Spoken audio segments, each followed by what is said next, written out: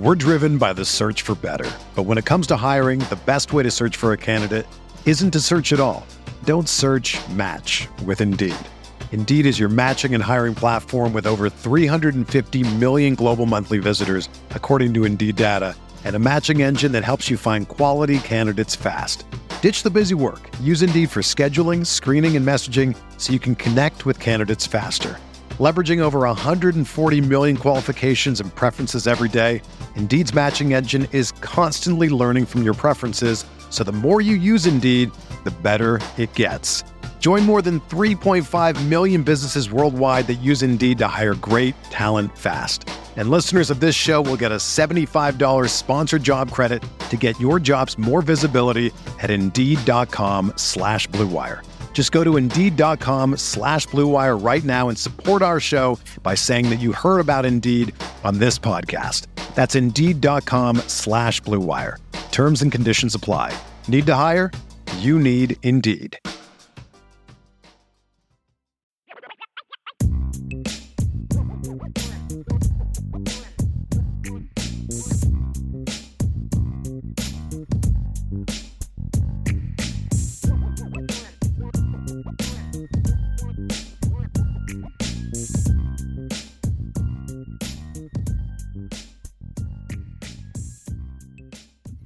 Ethaniel says, hey, Brian and Vince, is it feasible to rotate defensive backs in a similar manner to how Notre Dame rotates defensive linemen?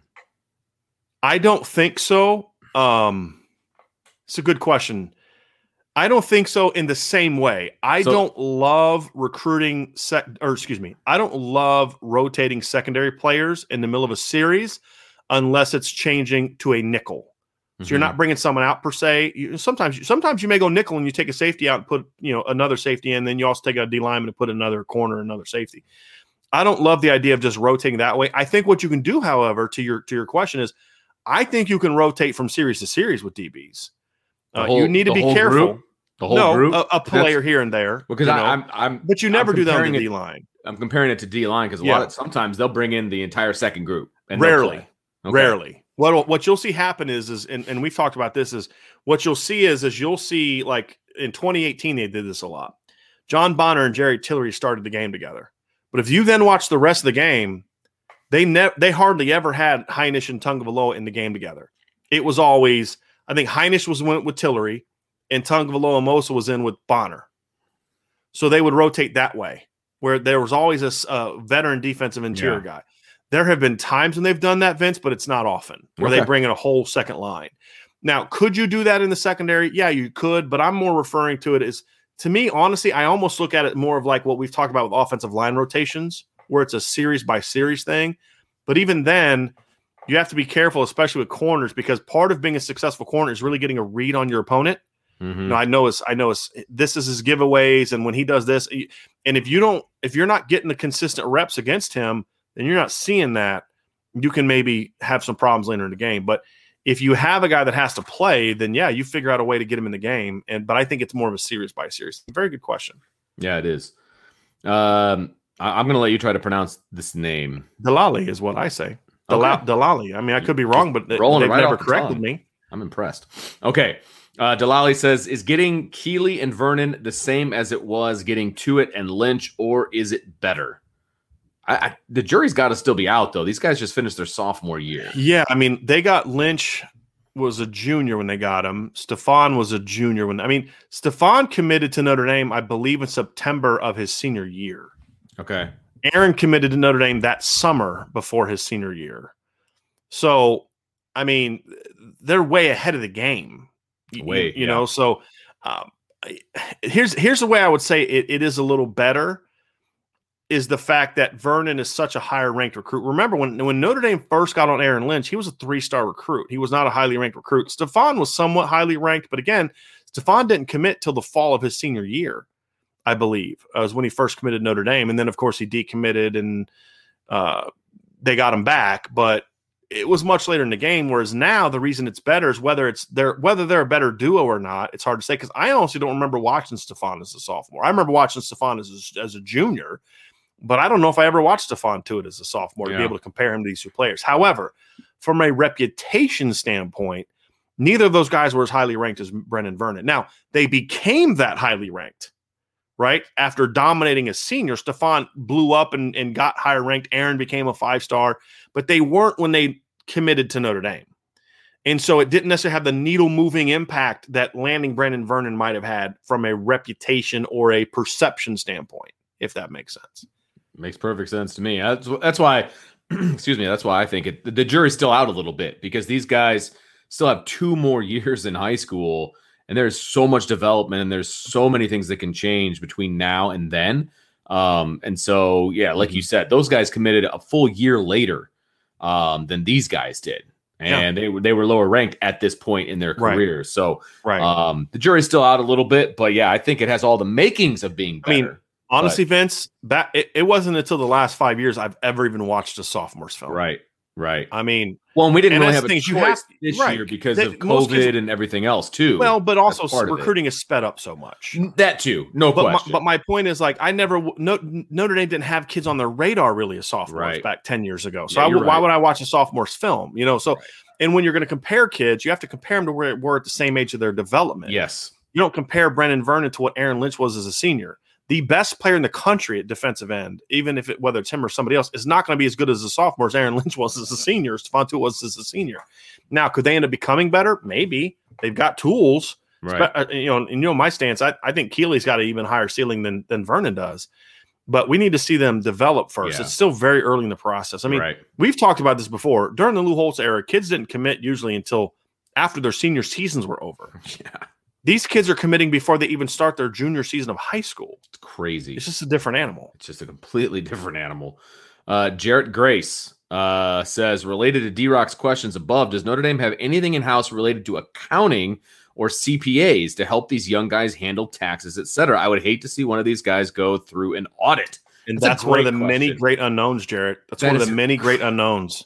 And honestly, schools are still scrambling to get all this in place. Yeah, I mean that's the thing. That's where the NCAA showed no guidance, no leadership at all. What they should have done is they should have had representatives and lawyers going to the state and say, "Hey, look, we're going to do this. Here's the things that we can show you in good faith that we're working towards this, but here's the dangers. Here's what we're worried about. We're not going to fight." And here's what the NCAA tried to fight them on whether or not it should happen, which was stupid. It was going to happen, right? Yes, exactly right. And there were so many things that the Supreme Court has done in recent years that should have made any lawyer with half a brain realize, like, hey, this is going in this direction. We're not going to win this one. So what do we do to stay ahead of it? And that's where the NCAA continues to just be a bunch of idiots on this. But if they'd have gone to these state legislators and say, listen, this is going to happen. We're going to do this, but here's our concerns. Here's the dangers. Here's where this could really be taking advantage of these kids. We need to extend this 6 months. Give us until, January 1 of 2022 to really sit down and figure this out. How can each of these institutions, to your point, how do we handle this? Mm-hmm. How do we give these kids guidance? I had no idea. I would have not known that I needed to file a tax return when I was 18 years old. You know what I mean? Like, hey, look at the money I got, right? I mean, my first job, I was getting cash under the table. You know what I mean? Like, it's just like, let's go spend it, right? Yeah, absolutely. And so that's the concern is these kids are going to just get this money.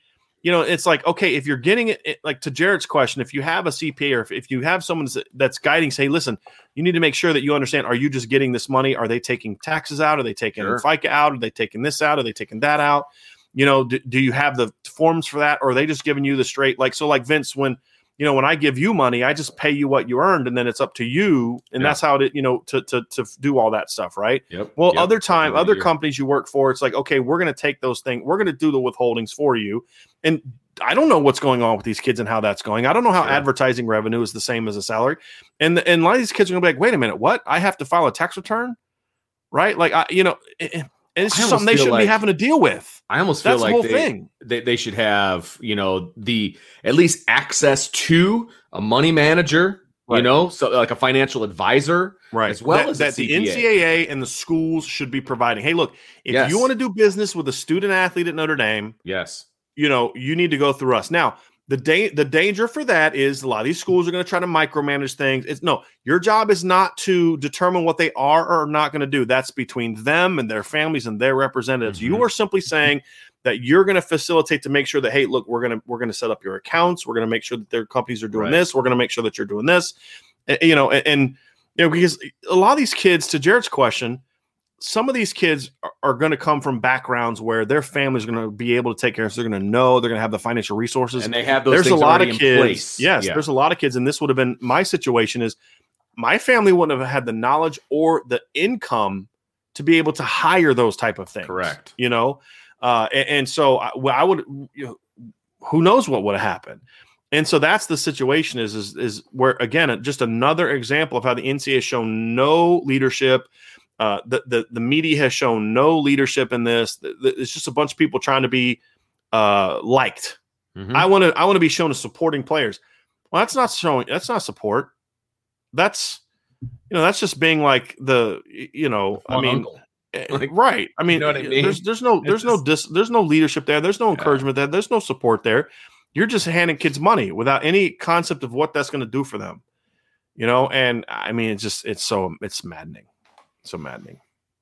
Let's see. Jared Berger says, what do you think the issue is with Lance Taylor? And I'm assuming he's referring to the recruiting side of things. He's a very good coach. Yeah. I just think Coach Taylor has to grind a little bit more, and Coach Taylor has to do a better job of building relationships with players to know what exactly it's going to take to close the deal. Because you have to know I know when he goes home after this visit, I know what he's going to be facing, and I'm going to be ahead of it. I know that this kid has a great relationship with the position coach of the school we're trying to beat for him. The last thing I'm going to do is denigrate or talk bad about that guy. It's going to have the opposite effect of what I think it's going to have. You gotta be built. You gotta really have those relationships, and you gotta grind. And you also have to be able to read the room.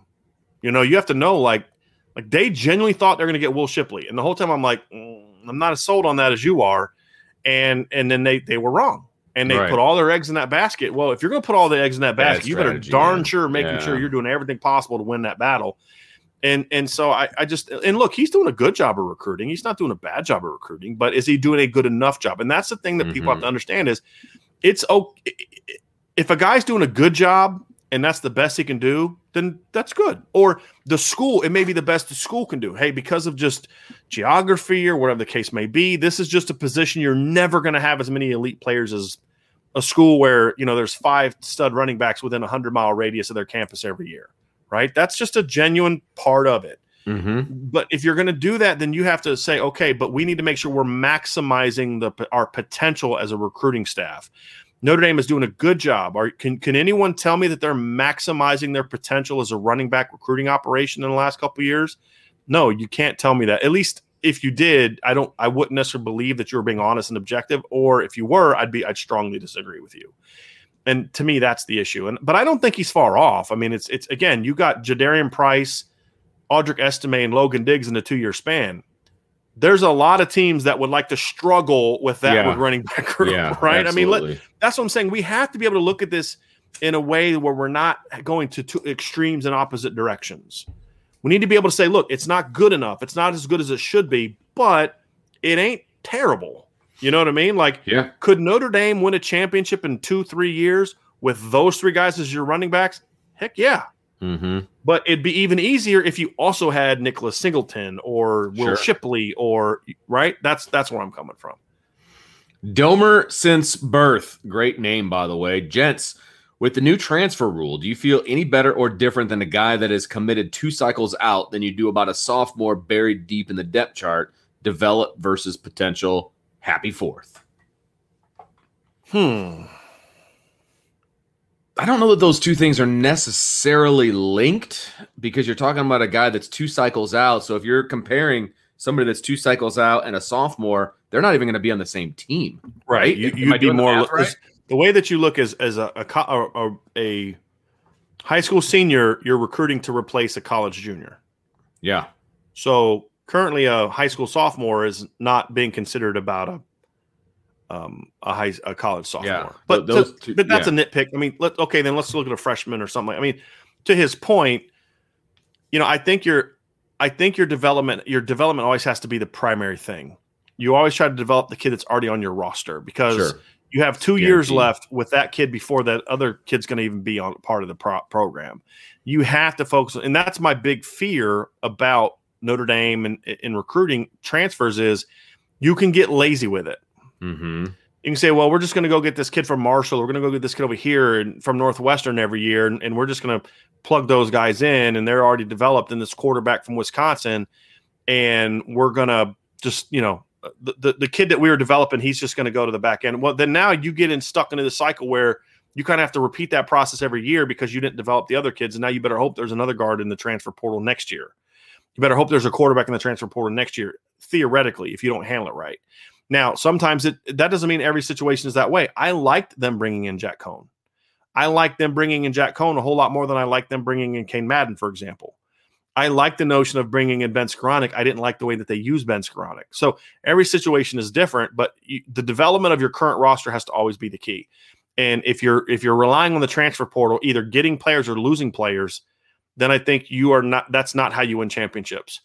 You've seen those teams get transfers, right? Ohio State got a transfer. Alabama's gotten transfers, but they never build the transfers are never at the positions where they're Clemson, Oklahoma's gotten great transfers, but how many playoff games has Oklahoma won? 0. And the transfers they have had, like Kyler Murray, was not a fifth-year senior. Kyler Murray was in the program for multiple years. That's a difference.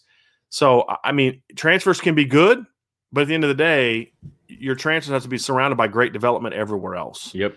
And that's what you need to make sure that I'm not saying Notre Dame is or isn't doing that. I'm saying that can be the risk of getting too into the transfer portal. Ashley back in again says, did Tony Alford leave because he was overlooked for the offensive coordinator job? Would Kelly not give him a shot like he gave Reese? That was part of it. I just think it was time for him to – I think it was also partly because he had been passed over for head coaching jobs that he wanted.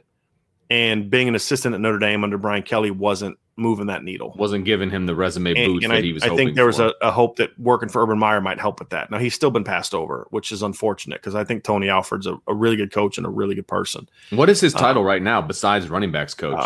Does he have like one of those extended Yeah, I'm sure. Associate head coach, whatever. Yeah, I'm sure. And while you're looking at that, David Knight says Ashley Hill, that's a great question. I also think the money was not right in South Bend.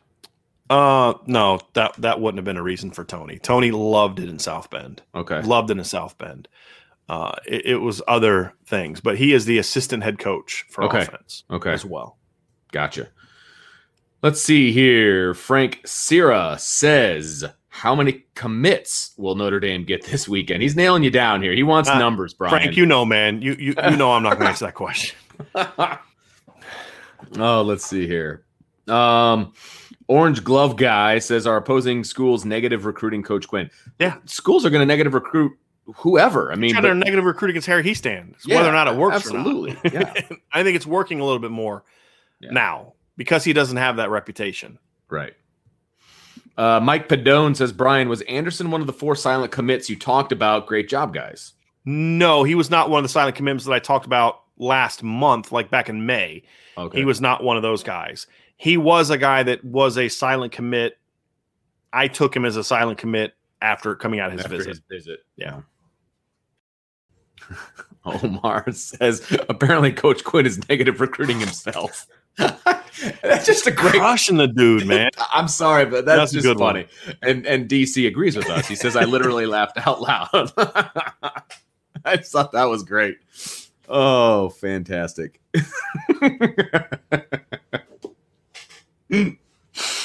Oh, okay. AJ says the importance of diversity that Brian talks about in receiver recruiting and the lack thereof in this year's class is definitely puzzling. He says, I went back to OSU, Bama, Georgia, Clemson's 21 classes just to look at their receivers, and each of them signed at least 2 big body receivers and 2 smaller / slot type guys. Yes, they do. They have more diversity. I would say, though, it's not about size, however. I mean, if you look at Bama's recruiting classes, they've signed bigger receivers. None of them played last year, and none of them played in 2019. They were all 6'1" or shorter, and none of them were pushing over 200 pounds. I mean, Chase Claypool in 2019 was bigger than anyone Alabama had playing tight end or receiver last year. You know what I mean? Like, it's not about body type, it's about skill set. And even if you look at the receivers that Alabama had this past year, Yeah, John Mechie, who's like, 6 foot, about $195. Yeah, Devontae Smith, who's listed at 6'1", like 165, 170. Jalen Waddle's like 5'10", 5'11". Jalen Waddle and Devontae Smith do different things. Jalen Waddle is an explosive vertical player that's a catch a cross, catch a slant, catch a bubble screen, and turn it into a home run. Devontae Smith can do some of those things, but he's more of a precision route runner, just a high IQ football player that you're going to win one-on-ones with.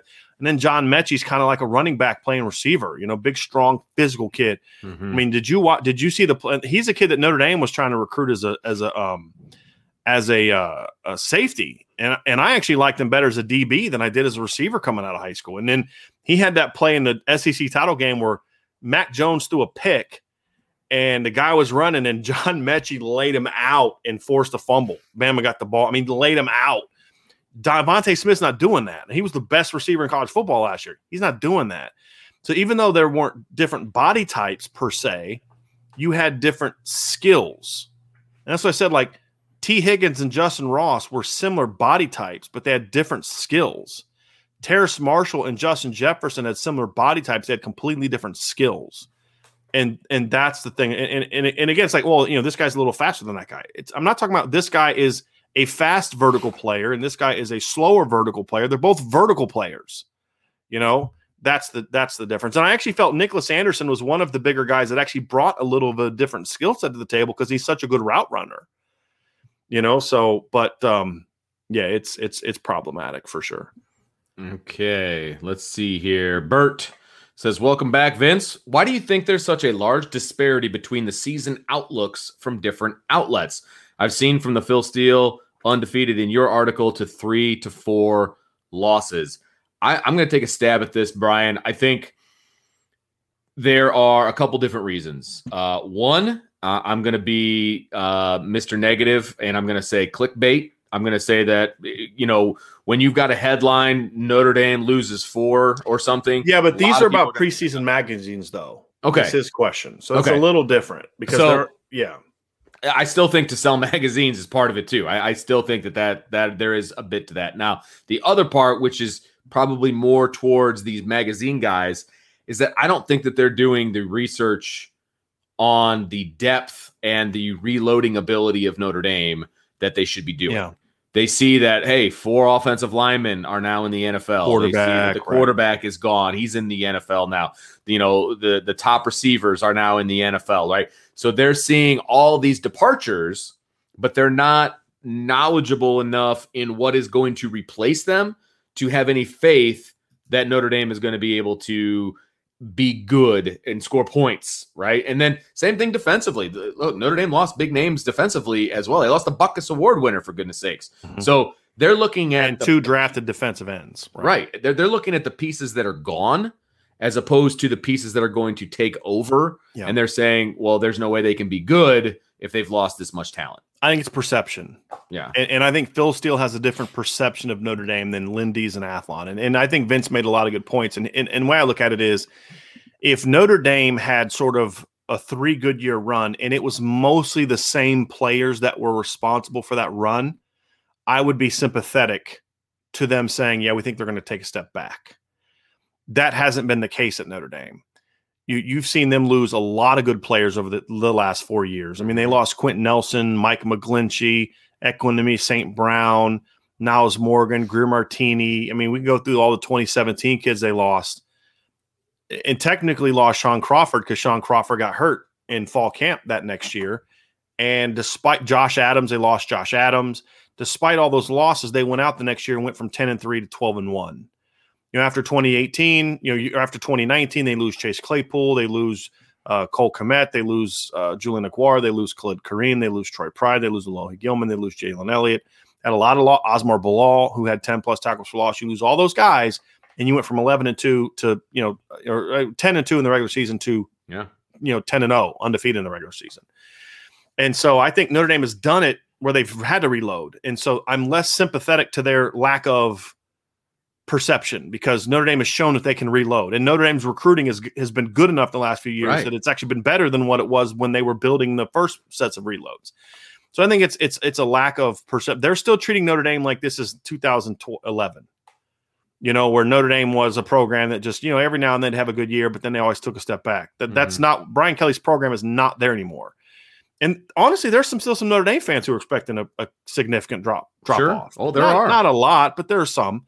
No, but I think the other part is Phil Steele has been higher on Notre Dame in recent seasons than the other magazines. I mean, Phil Steele predicted Notre Dame to be the number one big surprise in 2018 because he was looking at it. Hey, they're losing all these players, but they got, and he does real. I mean, he's talking to every program, every coach. He does.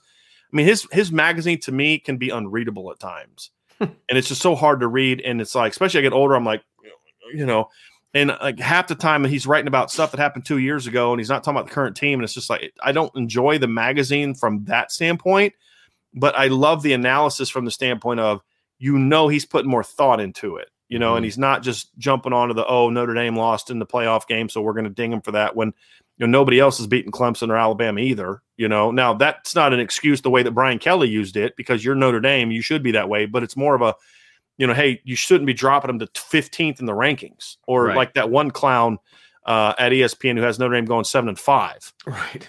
I mean, that's just nonsense. Right. And so, but I think Phil Steele his perception of Notre Dame has been very different in that he has always seen Notre Dame as a better program than what other people do. I'm going to bring up this chat for you to read from Corey D. Vince. Yeah, man. Another super chat. Thanks, Corey. He says, any chance Kelly wittingly sabotages Freeman's chances of becoming Notre Dame's next coach by staying here until 24 or beyond? I could see this happening. I think if Brian Kelly stayed to finish out his contract, it's because he wanted to stay. I don't think he has any interest in sabotaging Marcus Freeman's tenure. I don't think he would have brought Marcus Freeman in if he was threatened by Marcus Freeman taking his job. Yeah. I think he sees Marcus Freeman as someone who can help him win, but I also think he understands that Marcus Freeman could be someone that could be that next in line guy. I'd be shocked if Brian Kelly didn't think that. I don't think Brian Kelly would have gone as hard after Marcus Freeman if he didn't see potential beyond just being a really good defensive coordinator. Yeah. I would be surprised. Brian Kelly's a pretty sharp guy. And Brian Kelly doesn't want this thing to completely fall apart after he leaves. Now, I will say that there is a coaching mentality that you think that you do everything right, and that you wouldn't mind seeing the program take a little bit of a step back when you go away, because that means that you were doing something right? Does that make sense? Am I? I think that's only true if you leave a place on bad terms. Okay. I think when you leave a place healthy and you've been at a place long enough, if you have a genuine love for those kids and all that, you want them to be successful. And I would hope that Brian Kelly would. Because again, I also think that's part of his legacy. One of the things that Lou Holtz gets dinged for, and rightfully so, was he left the program in not quite as bad a shape as it was when he got it, but it was still in pretty bad shape. Mm-hmm. And he didn't have a succession plan, because he would not have picked Bob Davie to be his successor. No. And so the program wasn't healthy enough for Lou Holtz to be able to dictate who was going to be next. And there were some other problems. I mean, the administration at the time was pretty terrible. And, and so it wasn't all his fault. But I do think Brian Kelly understands that the legacy after the fact is going to impact how I'm viewed. So if he leaves without a championship and Marcus Freeman wins one in his first or second year, a lot of people are rightly going to give Brian Kelly some credit for that. Absolutely. And so I do think he understands that. I do.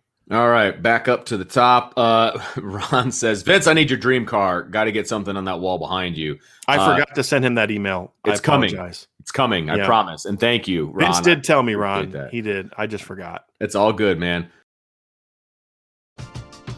We're driven by the search for better. But when it comes to hiring, the best way to search for a candidate isn't to search at all.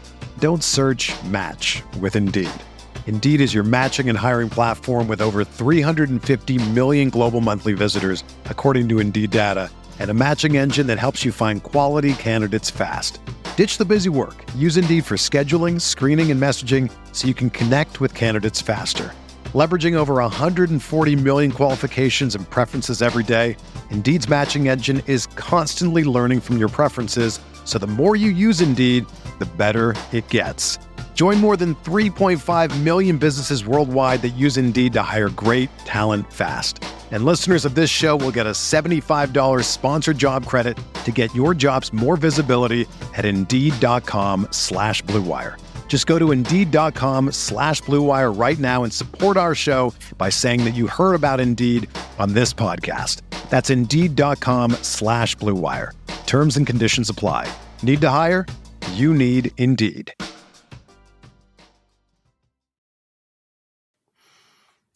Jay says Blake Barnett won the Elite 11 event, and look what happened to him. Right. Garbage. Because you can't measure what's Right. up here at an Elite Right. 11 event. Right. And because we were talking about Elite 11 and some of the guys that were there earlier. So DC wants to know who starts at slot this season.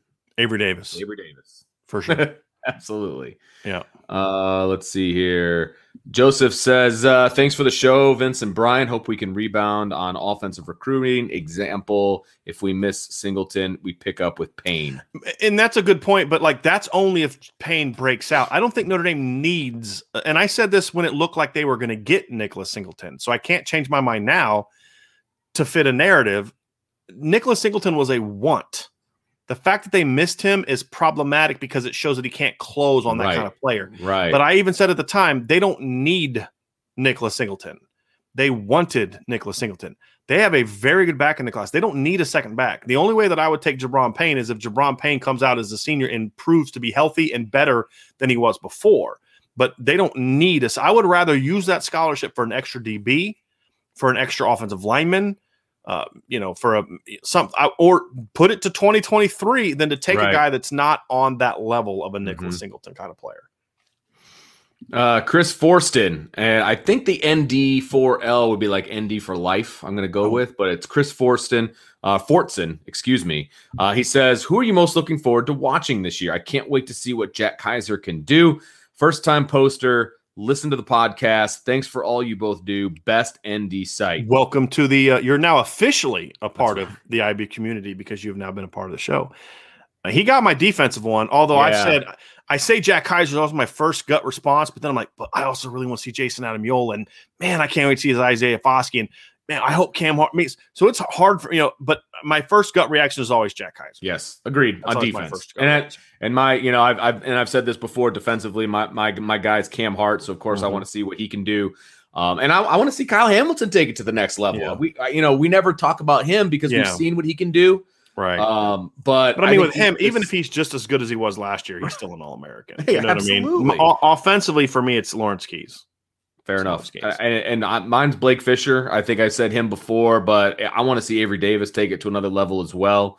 So he would be my next one offensively too. Vince, where are you right now, by the way? 148. Okay. I got booted when I got kicked out of the room. I'm down at 214. So okay. Yeah. Oh, got a ways to go. All so right. You're on your own. Okay, no problem. DC says, do you think Tim Brown would be interested in coaching the wide receivers? I know he's never coached, but the name alone would be better for recruiting. And that I would imagine Tim Brown would have to take a pay cut to come back and coach college football. What's he doing now? I mean, he does speaking and all that type of stuff. I mean, gotcha. And I would say DC, would it be better for recruiting? Again, we talked about this earlier. Kids that are getting recruited now, most of them have no idea 40s, who Tim Brown are. Right? I'm in my 40s. Tim Brown Brown left Notre Dame when I was 9. Yeah, right. And he left the NFL quite a while ago. I mean, look, there's a lot of good. I mean, Ohio State is a former Ohio State receiver coaching the receivers, but it's Brian Hartline. It's not like they brought back like Terry Glenn or, you know what I mean? Sure. Right. It's Brian Hartline. But he does a great job recruiting. He does a great job building relationships. He does a great job selling the program, and he works his butt off. That's why Brian Hartline is successful. Sure. Not because he was a former Ohio State player or played in the NFL or anything like that. It's because he puts in the work, And I mean, look what happened with Autry Denson. Autry Denson, former great Notre Dame player, all-time leading rusher, right? Terrible recruiter. Average coach. I mean, it's not that hard to coach running backs. I get where everybody's coming from, but that's not. There's a lot of good coaches out there that can get the job done, including Coach Alexander, if he can make some corrections and get back on track. Okay, Thomas Walsh says, if healthy, do you think Lenzy, if used properly, deep shots, reverses, etc., opens it up for all the other receivers? Absolutely, no question about it. Mm-hmm. Yeah, that's why he's there. If you have a guy that can take the top off of the defense legitimately, it absolutely opens things up. Mm-hmm. And it makes it a lot harder to guard, for example, Michael Mayer, because your safeties have to worry about Braden Lenzy. Thomas says Wimbush's NIL company is going to kill it. Read he had like 700 athletes waitlisted to get with him once the NIL ruling came. Foskey is with him. We talked to Brandon on our radio show last year before one of the Notre Dame games, and he kind of outlined what his company and his business were going to do. And this was obviously way before NIL was going to officially happen. And I was intrigued by his company then. And now that everything is official, like their whole point is they're going to take it from the players' side of things and make sure the players are protected and helping them. And that's kind of where the whole that's CPAs what I wish every kid was doing, either through the school or through something like this. Not just, hey, hit me up in my DMs. Right. Seeing all these kids, hey, just hit me up in my DMs if you're interested. Like, no. But anyone who's ever met Brandon Wimbush, he is one of the most personable, likable, honest kids you're ever going to meet. No doubt. To your point, he's going to crush it. Yes. In that regards. And good for him. And he's also really smart. Yes. You know what I mean? Really smart. You can tell with his business plan that he can see the future of this thing. Yes. And you're right. He's very personable and he's going to crush it. And good for him. That's what I say. I say good for him on that. That is awesome. Jacob Staley says, I don't think you discredit the Elite 11 based on Blake Barnett. Kind of cherry picking there, don't you think? I mean, didn't Justin Fields win it? To me, it's just another indicator to add to film. And that last part, I think, is important. It's an indicator. Somewhat. But again, I don't think it's that big of a deal. Look, because you're kind of making my point. Some guys do great there and go to college and do great. Some guys do great there, go to college, and don't play well. It's not because of what you do at the Elite 11. It's because of what your skill set is. And the point is, you can't measure up here what makes a player great. Why did Justin Fields succeed and Blake Barnett didn't? Because Justin Fields had it up here, Blake Barnett did not. Justin Fields had it here, and Blake Barnett did not. You can't measure any of that at an Elite 11, huh? I said I hope he still has it there. Yeah, I think he does. Look, I said this. Look, I in my mock draft that I did before the draft, I had the Bears trading up to 6 to get Justin Fields. Like, I thought that was a great pairing. It's like you trade up to 6, you're going to get him, and they didn't have to trade up that far to get him. Yeah. I mean, geez Louise. So I think it was a great pickup. But my point is, Jacob, is you can't evaluate those things from a camp, and if you didn't think, if you thought a kid wasn't good before Elite 11 and he has a great, then you shouldn't think he's great because of what he does at Elite 11 and vice versa. If you think a kid is great and he doesn't play well at the Elite 11, it shouldn't change your opinion. It should maybe be to see things that you didn't see before, like based on his high school film. I can't see this. I don't see that because of his high school film, because of the offense they run or whatever the case may be.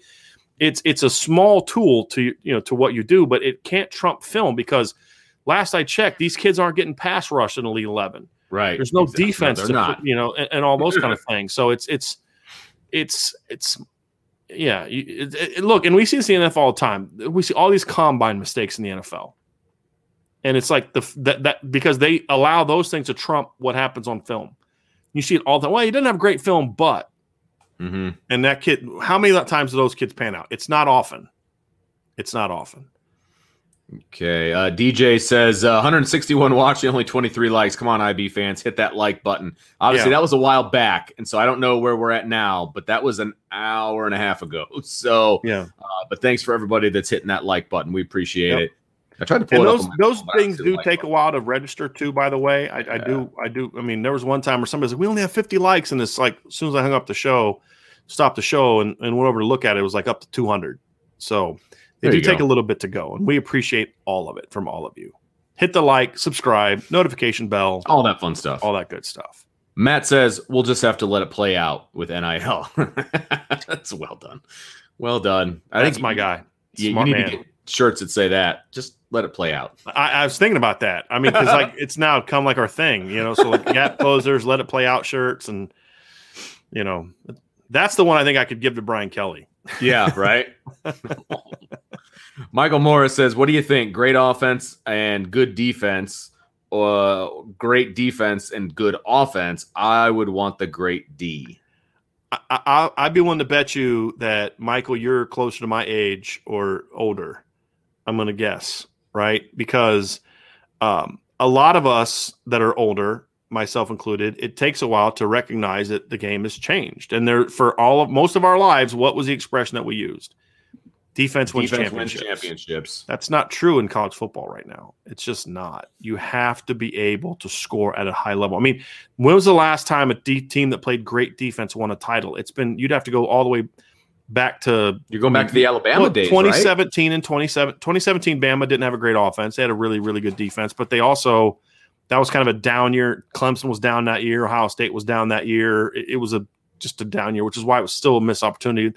Then before that, you got to go to Alabama back in 2012, right? I mean, but even Bama had a great defense in 2015, and they gave up 40 points in the title game to Clemson. They had to score to win. Mm-hmm. You know, the next year, Bama and Clemson in 2016, I'm going to pull it up right now, but I believe they both were considered top-ranked defenses going into that season. But you look at the college football playoff game, they were both scored over 30 points. The winner scored over 30. Yeah, so Alabama in 2016 had the number one ranked defense in the country. They gave up 13 points a game. Clemson gave up 18. 2015, Alabama had the number 3 scoring defense in the country. This is after the college football playoff. They would have been number 2, and Clemson was down at 24, right? Well, why did Alabama beat Clemson in 2015? Because they scored more. Scored 45 points. In 2016, when Alabama had the number 1 defense in the country, they gave up 13 points per game. They lost to Clemson in the title game because Clemson had a better offense and Clemson could score. That was not a great Clemson defense in 2016. They were better on defense in 2015, in my opinion. But the reason that they won is because they had an elite offense. The same thing with LSU. LSU's one of LSU's worst defenses of the previous 5 seasons. Now, not counting 2020 because their defense past year was a hot garbage.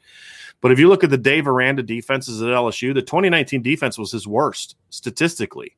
But they still won a title in convincing fashion because they could score on anybody. The game has just changed. You have to have an elite offense. You have to have a really, really good offense. Now, to your point, I do think if you can have an elite defense, a great defense, and a really good offense that schematically maximizes your potential, you can still win a title. I don't think you have to score 49 points a game to win a title. I think recent teams have done it, and that's just because how it's worked out.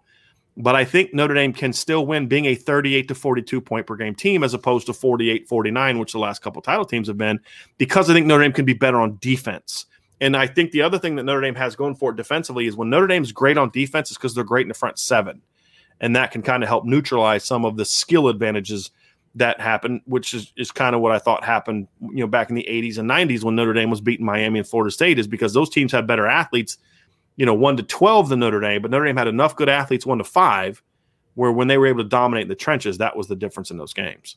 That's just my opinion. Tommy Lawson has a comment here. He says, one reason I like college more than the NFL is the players play harder to get to the money. I hope NIL doesn't ruin that. Well, I think players also played hard because there was a greater love for the game. You were playing it because you loved it. Right. And now you're going to see more and more kids playing to get the money. And yeah, it's a slippery slope. But I also don't think you shouldn't not pay them the NIL because of that. That's not a justification for legally not doing it or even ethically not doing it. JoJo says, great show, guys. Thank you for making me feel optimistic despite the offensive recruiting. We still have a ways to go, but the miss between last year and this year is frustrating. Welcome back, Vince. Thanks, JoJo. It's good to be back. I said that like Welcome Back Cotter theme song in my head right now every time. Welcome back. Yeah. Yeah, I got you. Anthony Stauffer, happy Friday, fellas. Worried we miss on Williams and Tobias. If so, who do you see we go after? Have a great weekend and holiday. There's no good answer there.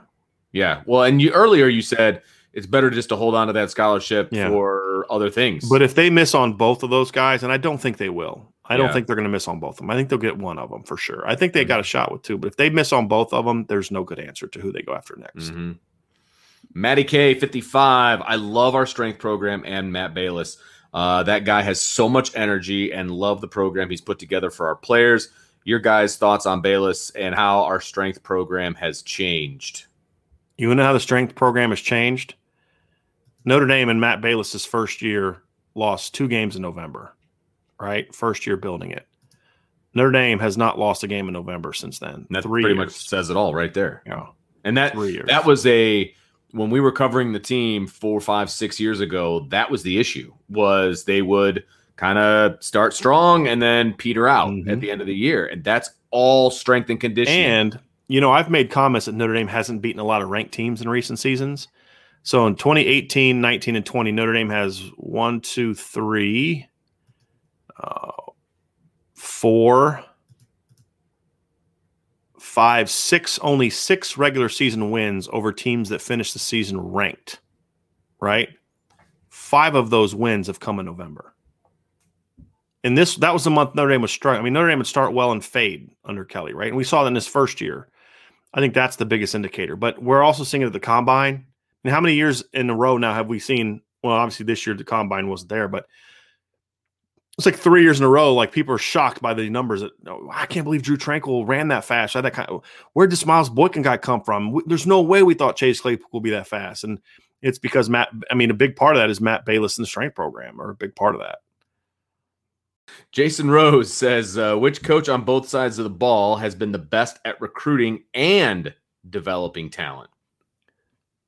I think I think this is kind of a cheating question, because there aren't a whole lot of coaches on the staff that have been around long enough to even be able to give that opinion. I mean, John McNulty's been here a year. Lance Taylor's been here 2 years. Jeff Quinn's been here now, 3 years? Mike Elson's easy answer on defense, because literally he's been doing it. He's the only coach that's been here more than 2. Mike Mickens hasn't even started his second season yet, and O'Leary and Freeman are going into their first. So Mike Elson's easy answer there, and offensively, I next question. Great answer. Let's see. S, just like share. S. Ooh. Says, Coach, if you had a son who is a highly rated recruit, at what positions would you be apprehensive about sending him to play at Notre Dame? Wow. Are you guys just trying to get me? Are you just trying to create downvotes for me by answering this question? I would have a concern of him playing any position on offense. I would only have 3 concerns: quarterback, wide receiver, and offensive line. Yeah. I would agree with all of those. I would probably have some concerns at safety, simply because I just don't know Chris O'Leary well enough. That would, but from what I've heard about him, I think he's going to prove himself to be quite good. Revolver 6238. Oh, and special teams. Okay. Are we really telling top prospects on the offensive side of the ball who want to marry us? No. That's sweet, but go out and date other girls first. No, they're not forcing kids to take other visits. They're not forcing kids to cancel. That's the difference. And that's a good strategy, because I would much rather lose Nicholas Anderson now than get him to commit. He regrets it. Oregon convince him to visit, and then he decommits down the road. Now you don't have a plan B to go to, because you've had a committed kid in your class for 3 months. Look, if Nicholas Singleton was able to lose his not love, I don't mean that in a negative way, but if Nicholas Singleton was able to be swayed after a week, you think that would have changed if he committed? Penn State would have had the next how many months? 6 months to convince that kid to stay close to home. It would have worked anyway. Right. So, yeah, I get where people are coming from, but yeah, I would rather a woman go date other men and then come back to me than marry me and then leave me, take half my stuff, and then go marry some other dude because, she didn't get experience life. You know what I mean? Mm-hmm. So the parallel to this is, you invest all that time in a kid, he commits to you, you stop recruiting all the other kids at that position he's going to come to, and then in 4 months he decommits from you. That's worse than what we're saying now. So that now not every kid is that way, because these are kids that want to take visits, and Notre Dame is not convincing them to stop taking visits. And I have no problem with that at all. And I understand the apprehension, Revolver. So this isn't coming down on you, but it's like, look, the alternative isn't that, or they commit now and everything's rosy.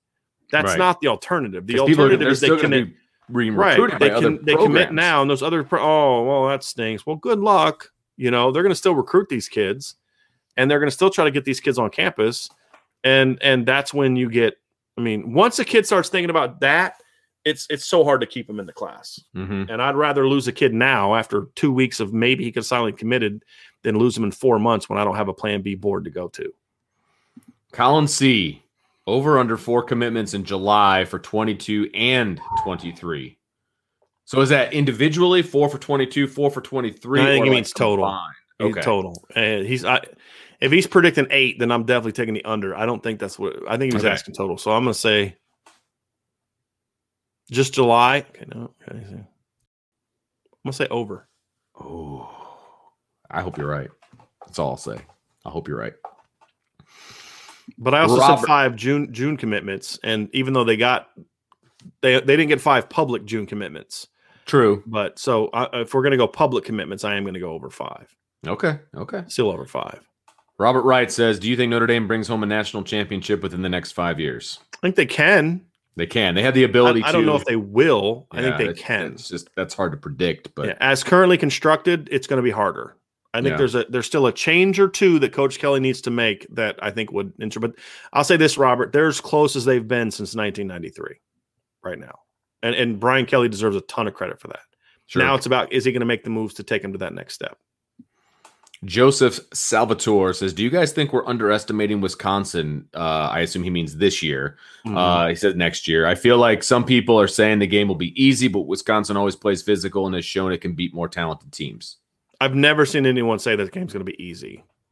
I think it's a good matchup for Notre Dame. I think Notre Dame will win. I don't get the whole Wisconsin's favored to win thing. That makes no sense to me. I don't get that either. But I've never said it'll be easy. I mean, we actually had the opposite thing when we were discussing this the other day, that if Notre Dame, if the offensive line doesn't play to a good level, that could end up becoming your toughest matchup. But I just don't think Wisconsin scores enough. I don't think they're dynamic enough on offense to upset Notre Dame. I've never said it's going to be an easy game. Should Notre Dame win? Absolutely, they should win that game. Mm-hmm. It's Wisconsin. You're Notre Dame. You've been a playoff team the last 3 years. Correct. But will it be easy? Look, you could win by 17 points and it won't be easy for exactly the reason that Joseph just said, is they're physical and they're very well coached. And it's one of those games where even if you beat them convincingly, you're sore. You're going to spend a little bit extra time in the ice bath on Sunday morning when you play Wisconsin. There's no question about that. Let's see. Sean McArdle says, I'm trying to stay positive on skill position recruiting on offense. Reese and Kelly are forced to play a more exciting offense this year due to their personnel, which attracts talent in 2023. Thoughts? I think you're right on. Yes. I think a more productive, explosive, and like fun to watch off. Here's the thing about Notre Dame's offense: was it successful in 2020 based on they did what they needed to do to win? Yes. Was it fun to watch? God, no. You know, and I'm someone who likes running the ball. I mean, but I don't know of any recruit other than a 230-pound running back or an offensive lineman that watched that and was like, ooh, I want to play in that offense. You know, I love run blocking as a wide receiver. It's so much fun. You know, I mean, that stuff matters. But you start putting up 40 points a game, start spreading the ball out, you start putting more screens, more RPOs, more using Kyron Williams as a receiver more and all. Yeah, all of a sudden it becomes a much more fun offense. So, yes, I think you're right. You're absolutely on something, Sean. And Notre Dame is still, or Wisconsin is still favored to win that game by 1.5 points. Is the spread. Well, at least it's going down. Yeah, it's less stupid than it was two weeks ago. just figured I'd throw that out there. I just looked it up. Maybe they finally realized that it's not actually at Wisconsin. Yeah, exactly. Although I saw Wisconsin's wearing all white, which I thought was interesting. So they're wearing away uniforms for their quote unquote home game, which just makes no sense to me. Anyway, John Swim says, I love the analysis, guys. Just started listening recently, and I've been surprised by your comments on Pat Coogan giving his strong offer list. Can you say more about what makes him a Plan C guy? He was a Plan C guy because of when they went to him. I mean, they missed a lot of guys and then went to him. I mean, when they had him in camp and he didn't do – they had him in camp, I think, before the 2019 season, and were not impressed with what he did and didn't offer him. They didn't offer him until they missed out on – I mean, they had already missed out on Plan A guys, and then they missed out on some Plan B guys, and then they went to Patrick Coogan. So he was clearly a Plan C guy. Right. The offer list, to me, you know, had an Ohio State offer, for example. He could not have committed to Ohio State if he wanted to commit. That's the thing that we do have to be careful when we just look at offer lists. Is just because the kid has an offer from this school or that school doesn't mean he can commit to this school or that school, right? And so, look, he's a tough kid, and some schools recruit for depth. Right. That's the other thing is you sometimes you need that program kid that you know is going to be there for 4 years and not transfer. And there's nothing wrong with that. But he's also a guy that is just, there's nothing on film. I mean, again, at the end of the day, you want to know why I think of something about a kid, because that's what the film tells me. Mhm. I could end up being wrong. The kid could end up playing better than what he did in high school. So it happens all the time. But he didn't do anything on film to me that showed me that he has the athleticism, that he has the overall ability to be anything other than just a solid football player. And that's it. Brandon Plensner says, by the way, I got my IB hat and Gap Closers tee yesterday. Thanks, Brian. Why have I not seen it on Twitter yet, Brandon? That's my question. Ouch. That's my thing. I just need to see it. I want to see it. I want to be able to tweet it out. The awesome stuff. I appreciate you buying it. But yeah, it makes it a little bit more fun, at least for me. Then I can say, hey, look what Brandon got. You want to get in on this? You got to do it. Here's the link. Jojo says, guys, is it advantageous to coach from the box up above to get a whole field view of what offenses and defenses are doing, or do coaches prefer to be on the field? It's all personal preference. I see no advantage to either one other for overall. Like, there's no one advantage big picture. It's just there are some coaches it's an advantage to be on the field. For some, it's an advantage being on the box. It's like Vince said, it's all personal preference. There's no like because if there was an advantage, then every team would be doing it the same way. Yeah. It's just what you're comfortable with. I've known coaches that just couldn't be up in the box. They couldn't call games that way. They'd think too much. You know what I mean? And down on the field allowed them to be more quick reactionary, like almost like you're a quarterback. And for other coaches, that's the exact opposite of where they're right. And some coaches like to be on the field so that they can interact with the players and when they're coming off the field. Right. That's the only advantage to it. But then again, that's just if you feel you as the coordinator need to do that. I mean, a lot of times you want the assistants to be that guy, Right. So it's different for everybody. Yep, for sure. Christopher Saleh says, does Audric Estime pass Flemister as the big power back at some point this season? He looks massive for a running back. It won't be easy because Sebo's a good football player. Very good. Could it happen? Absolutely. I could also see Logan Diggs passing him up too. I mean, they're both really good backs. Yes, Audric is a massive kid, but there's a lot more to being a good running back than just being massive. Is his footwork there? Does he make good reads? You can't be a big power back if you're not making great reads because your whole goal is to maximize yardage and move the chains, right? Mm-hmm. So there's a lot of things that go into that. I think Audric has those talents to be good at those things, but he's got to go prove it. So am I predicting it right now? No, but that's just because I haven't really thought too much about it. I mean, somebody's going to play and sure. Could it happen? Absolutely. Would I be surprised if it happened? No, not really, but and it would be encouraging if it does because Sebo's not going to give that position away without working for it. And if you're able to beat him out, then that means you had a really good, you're playing very well in practice. Lauren Hamilton says, I hear a lot about coaches having to call the kids for recruiting. How long are these calls and why does it sound like such a chore? I don't think it is for people that love recruiting. Yeah. I mean, I think relationships. I mean, you're calling and you're trying to get to know the kid. And from what I've heard, a lot of kids just enjoy having conversations with coaches, not necessarily talking about football, but just creating. And a lot of times the longest conversations that you have are not about football. Mm-hmm. They're just talking. And I think that at the end of the day, the coaches who like recruiting are the coaches who like really value relationships. Mm-hmm. And those are the coaches that are going to really put a lot of value into that. And also, I think it's important too. I mean, we just had no idea that this kid was this kind of character. Well, that's because you never really talked to him. You never really got to know him. You just looked at him as a football player and did what you had to do to get him, but you didn't actually invest the time in getting to know him because you might have seen that, if you'd have got to know him a little bit. But I think for the most part, the staff does. I know Marcus Freeman does a good job with that. Mike Mickens does a pretty decent job with that. Mike Elson does a pretty decent job with that. And, we need to see more of it on the other side of the ball. Matt D says, what's up, Brian and Vince? What's up, man? Eric Ward says, why can't Kelly close on these kids we are losing? What is he doing? I mean, look, Brian Kelly's ultimately responsible for this. He's head coach. Sure. Buck stops. Yeah. The buck stops with him. But look, this is a problem with those position coaches that are missing, first and foremost. Now, what does Brian Kelly do about it? That's a fair question, but Brian Kelly didn't lose these guys. Could he? And Brian Kelly's putting in work to help them. See, part of the thing is this. They knew they were losing Billy Schrauth, which is why Brian Kelly got involved. Right. They thought they had Nick Anderson in the bag. So there wasn't a need to get the head coach involved. Yeah, right. And that was a bad strategy, bad planning, and not reading the board. I don't fault Brian Kelly for that, other than the fact that, he's the one who hired the coaches, right? So ultimately he always has that responsibility. But that's my thoughts on that. Anthony says, if everyone in college football was an option, name your number 1 and number 2 picks for Notre Dame offensive coordinator. I'm not a Reese hater, but it's Friday, so let's just have some fun. Yeah, I'm okay. So let's do it this way. I don't know the college landscape as well as you do from a coaching standpoint. I don't like doing this because then it looks like I'm banging on Reese. Let's put it this way. Notre Dame goes out this year, has a really good year, and Tommy Reese gets the offensive coordinator job for the New England Patriots. Okay, let's look at it that way. So the job is open. Or Brian or Tommy Reese gets a head coaching job, right? Right, at a small school. Wherever. I mean, you're trying to boot him down to a small school, man. I say he replaces Jim Harbaugh at Michigan, whatever. I'm just trying to get him to be a first-time head coach, and he's like 28. Yeah. Who would I go after? The problem is the guys that I would go after would be hard to go after. And this is what people have to understand. It's like, yeah, I'd kind of be interested in going after Tony Elliott at Clemson. He's not leaving Notre Dame leaving Clemson to come be the offensive coordinator at Notre Dame, right? You say, well, who are the other great offensive minds of college football? Well, it's Ryan Day. Well, he's a head coach. Lincoln Riley. Well, he's a head coach. You're not going to get him. I mean, that's the thing is it's not so much about, who's the guy. It's about find someone that's going to run a system that's going to fit what you do.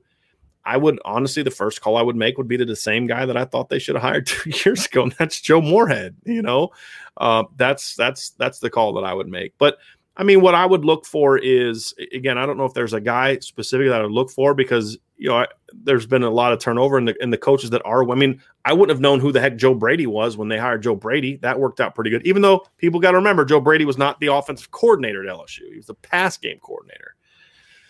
But, to me, I'd want to find someone that would bring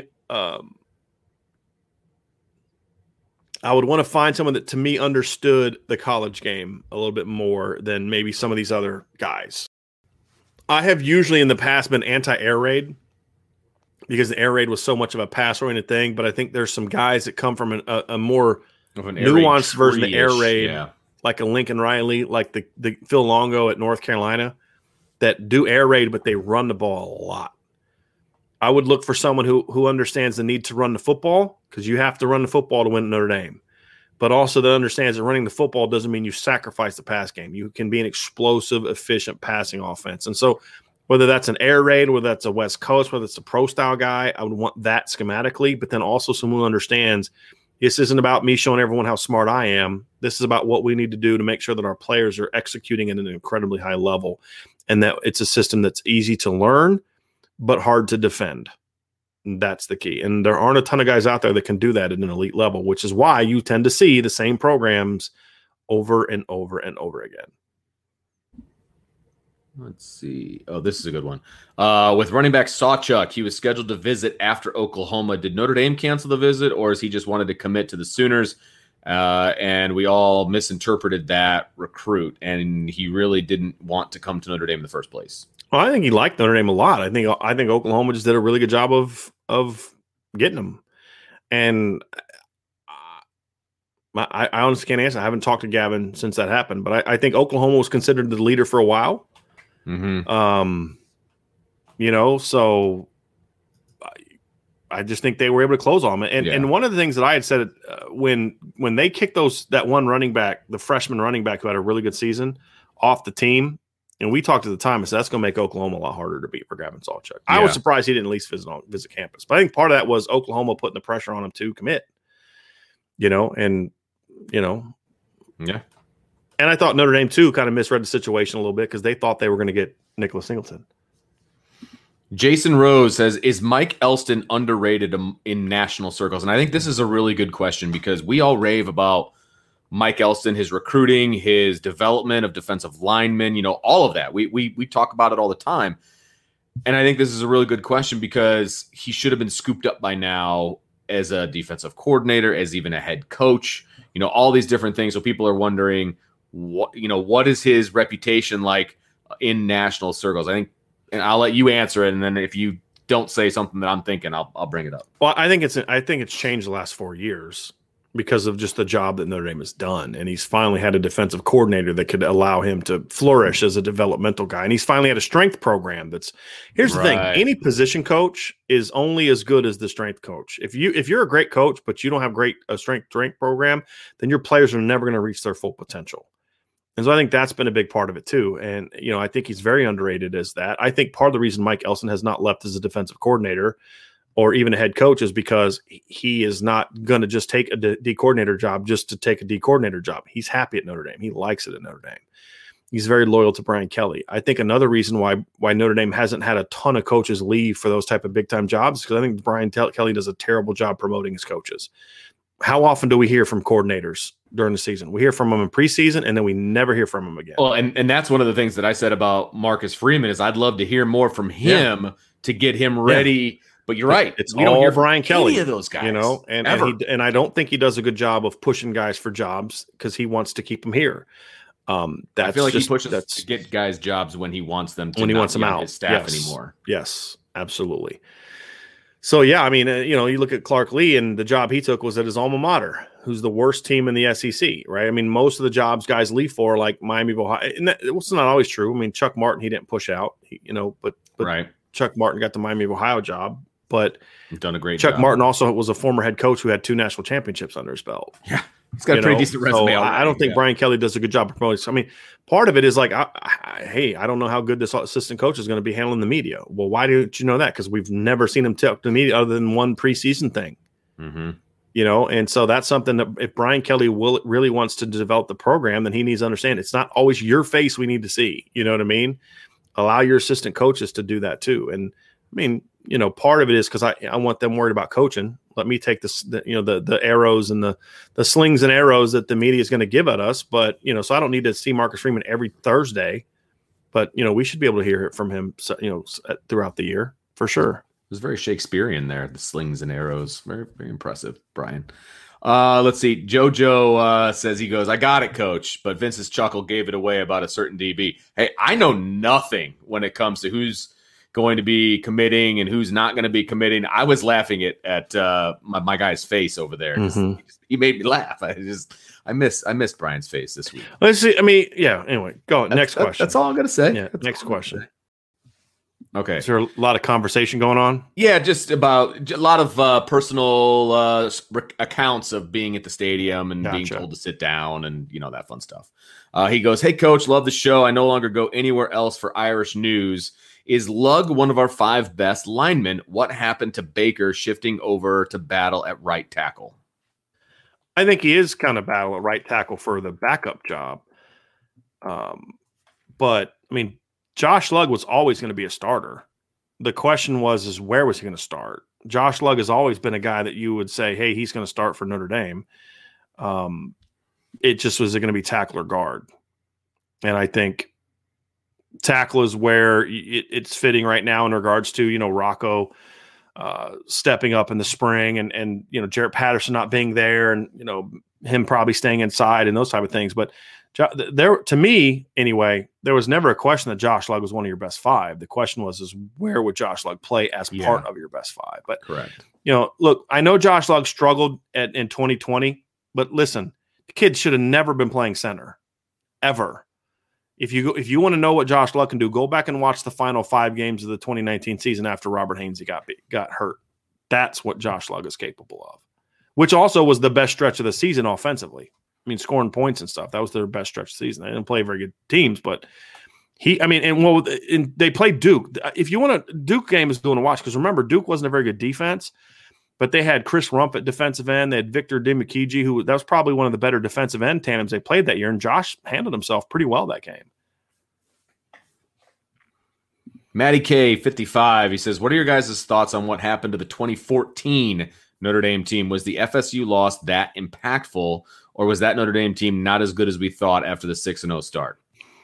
Well, a couple things happened. Number one is that team was as good as the start because, I mean, they went toe-to-toe with Florida State. I think they had a mental collapse against Arizona State. And I think a lot of that had to do with the quarterback. I think Everett, after the loss to Arizona State, just kind of lost his confidence. And a quarterback loses his confidence, he's done. I think the other thing is by the end of the year, they were just so decimated by injuries that, I mean, they couldn't stop anybody. You had a bad defensive coordinator. Remember, Sheldon Day got hurt. I think Jerron Jones got hurt at one point in time late in the year. Drew Tranquil was gone. I mean, you had a ton of injuries at that point in time in the year, and that combined with just Brian Van Gorder being a terrible coach. And then the other thing, too, is remember that was Brian Van Gorder's first year. Mm-hmm. And it wasn't until really that second half of that Florida State game that he really got exposed. But you started to see it the week before against North Carolina, like he really got exposed when Jimbo just coached him, under the table in the second half of that game. But against North Carolina, he started to really see the warts. That was the game before, North Carolina scored 43. I mean, there was times when Notre Dame wasn't even lined up and they were snapping the ball and getting it out. Remember that, Vince? Mm-hmm. And, people finally had some film on Brian Van Gorder. That's really what it was about. They started getting some film on him. And then after that, he couldn't stop anybody. That guy couldn't coach his way out of a wet paper bag. And I'm sorry to say that, but that's just a fact. They gave up 43 flipping points to a Northwestern team that year averaged on the season 23 points. This is the number. This is what Northwestern did before the Notre Dame game.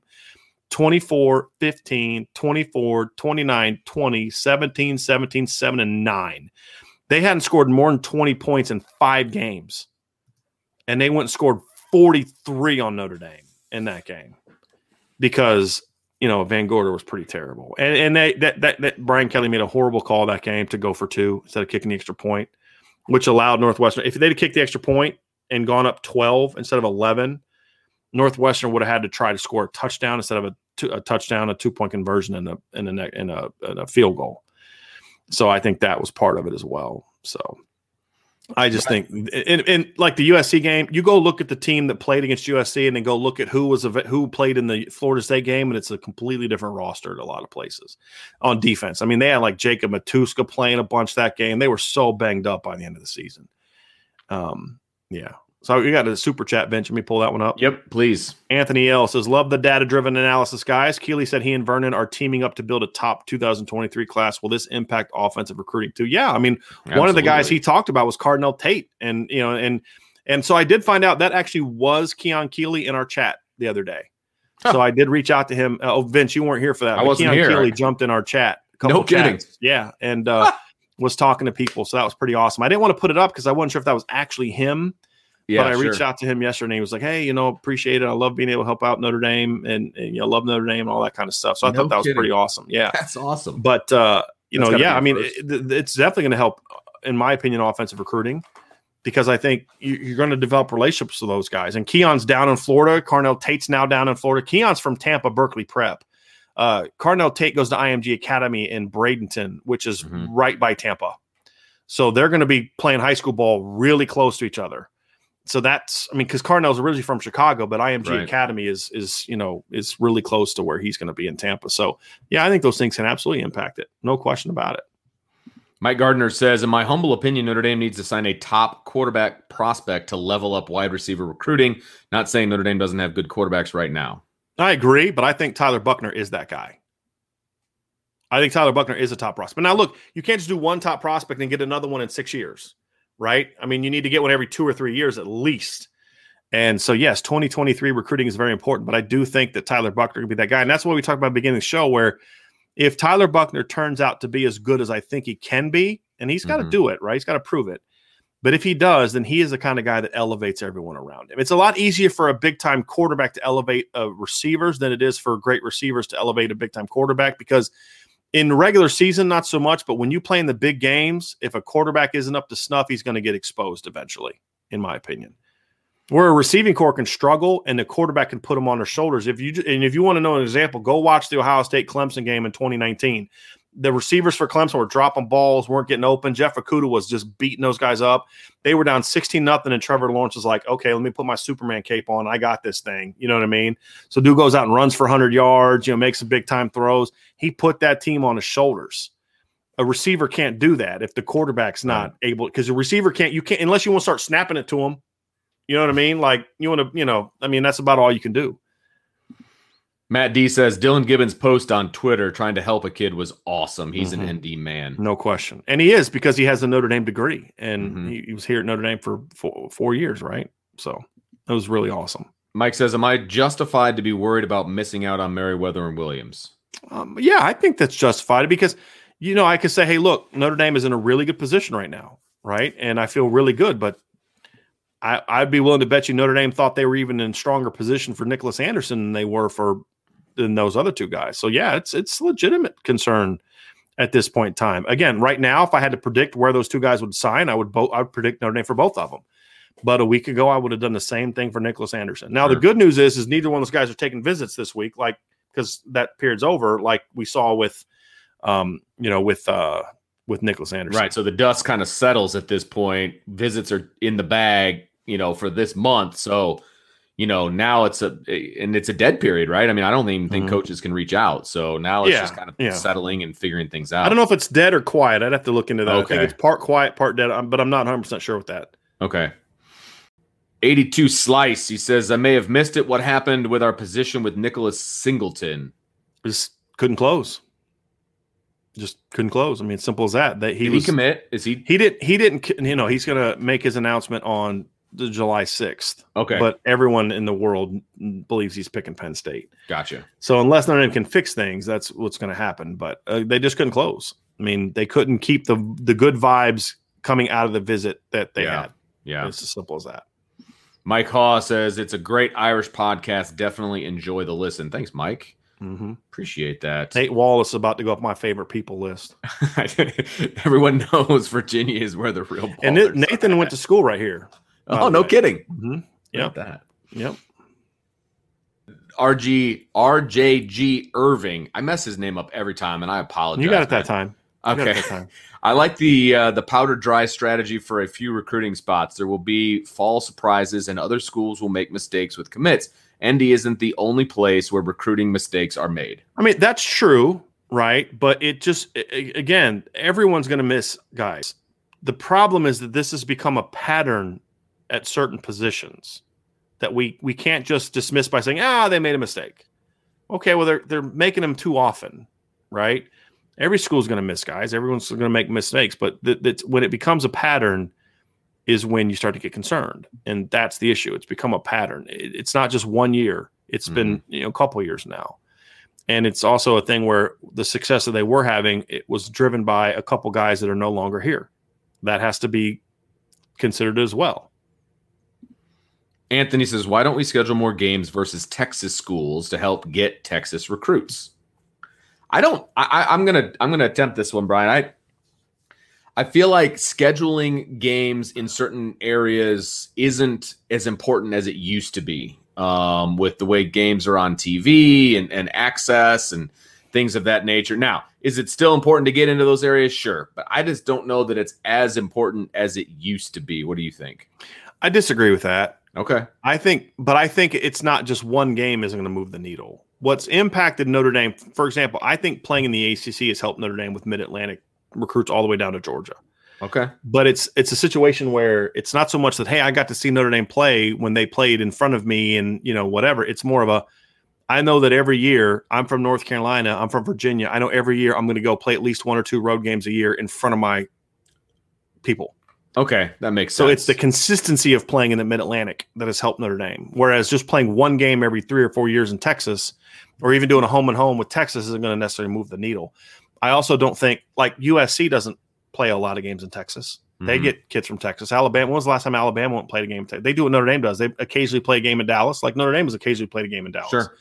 But it's more about, hey, kids from Texas are willing to go places and ball. And that's what it's really all about. You got to put in the work. But I mean, I do think it would, part of the process would be every 3 or 4 years. I'd want to play in Texas either in a neutral site game in Dallas, and that's why I said, I'd love to have Texas, some combination of Texas and TCU on my schedule, at least one home and home with each of them over the course of 10 years. And then maybe you have a Rice home and home. Sure. A North Texas home, or not home and home, but you get Rice up there. But I mean, I wouldn't be opposed to going down and playing Rice. You know what I mean? Like if it meant that you were going to get that, it may not move the needle a whole lot, but you get Rice on your schedule. But go play TCU down in Fort Worth. I mean, it's right outside of Dallas. You know what I mean? That can't hurt. There's some schools I don't think playing Texas Tech helps you. I don't think that moves the needle. But neutral site games, combination of some sort of home and homes with those kind of teams, playing a Houston, I wouldn't be opposed to that. So those are things I'd like to see. Laker. Go ahead. There was one question we'll get to after this. Okay. Go ahead.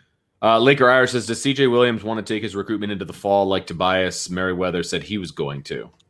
CJ's been back and forth on this. Right now, he's leaning towards making a decision this summer, like July, August period. So right now it's looking good for Notre Dame with CJ Williams. But he has so where Tobias has kind of been consistent that I want to take it into the fall. CJ was into the fall, but he's been more kind of leading into the Notre Dame visit, and definitely coming out of the Notre Dame visit has been more about, hey, I may make a decision this summer. Now it's just about, getting him to do so. Did you have one you wanted to throw out that I missed? Sorry, Rob Wicks said, do you think Dell is in a make or break year? I do. I do think we need to talk about that. I do think that he needs to be able to get those veterans ready to play, which he's always kind of done a good job of getting veterans ready to play, right?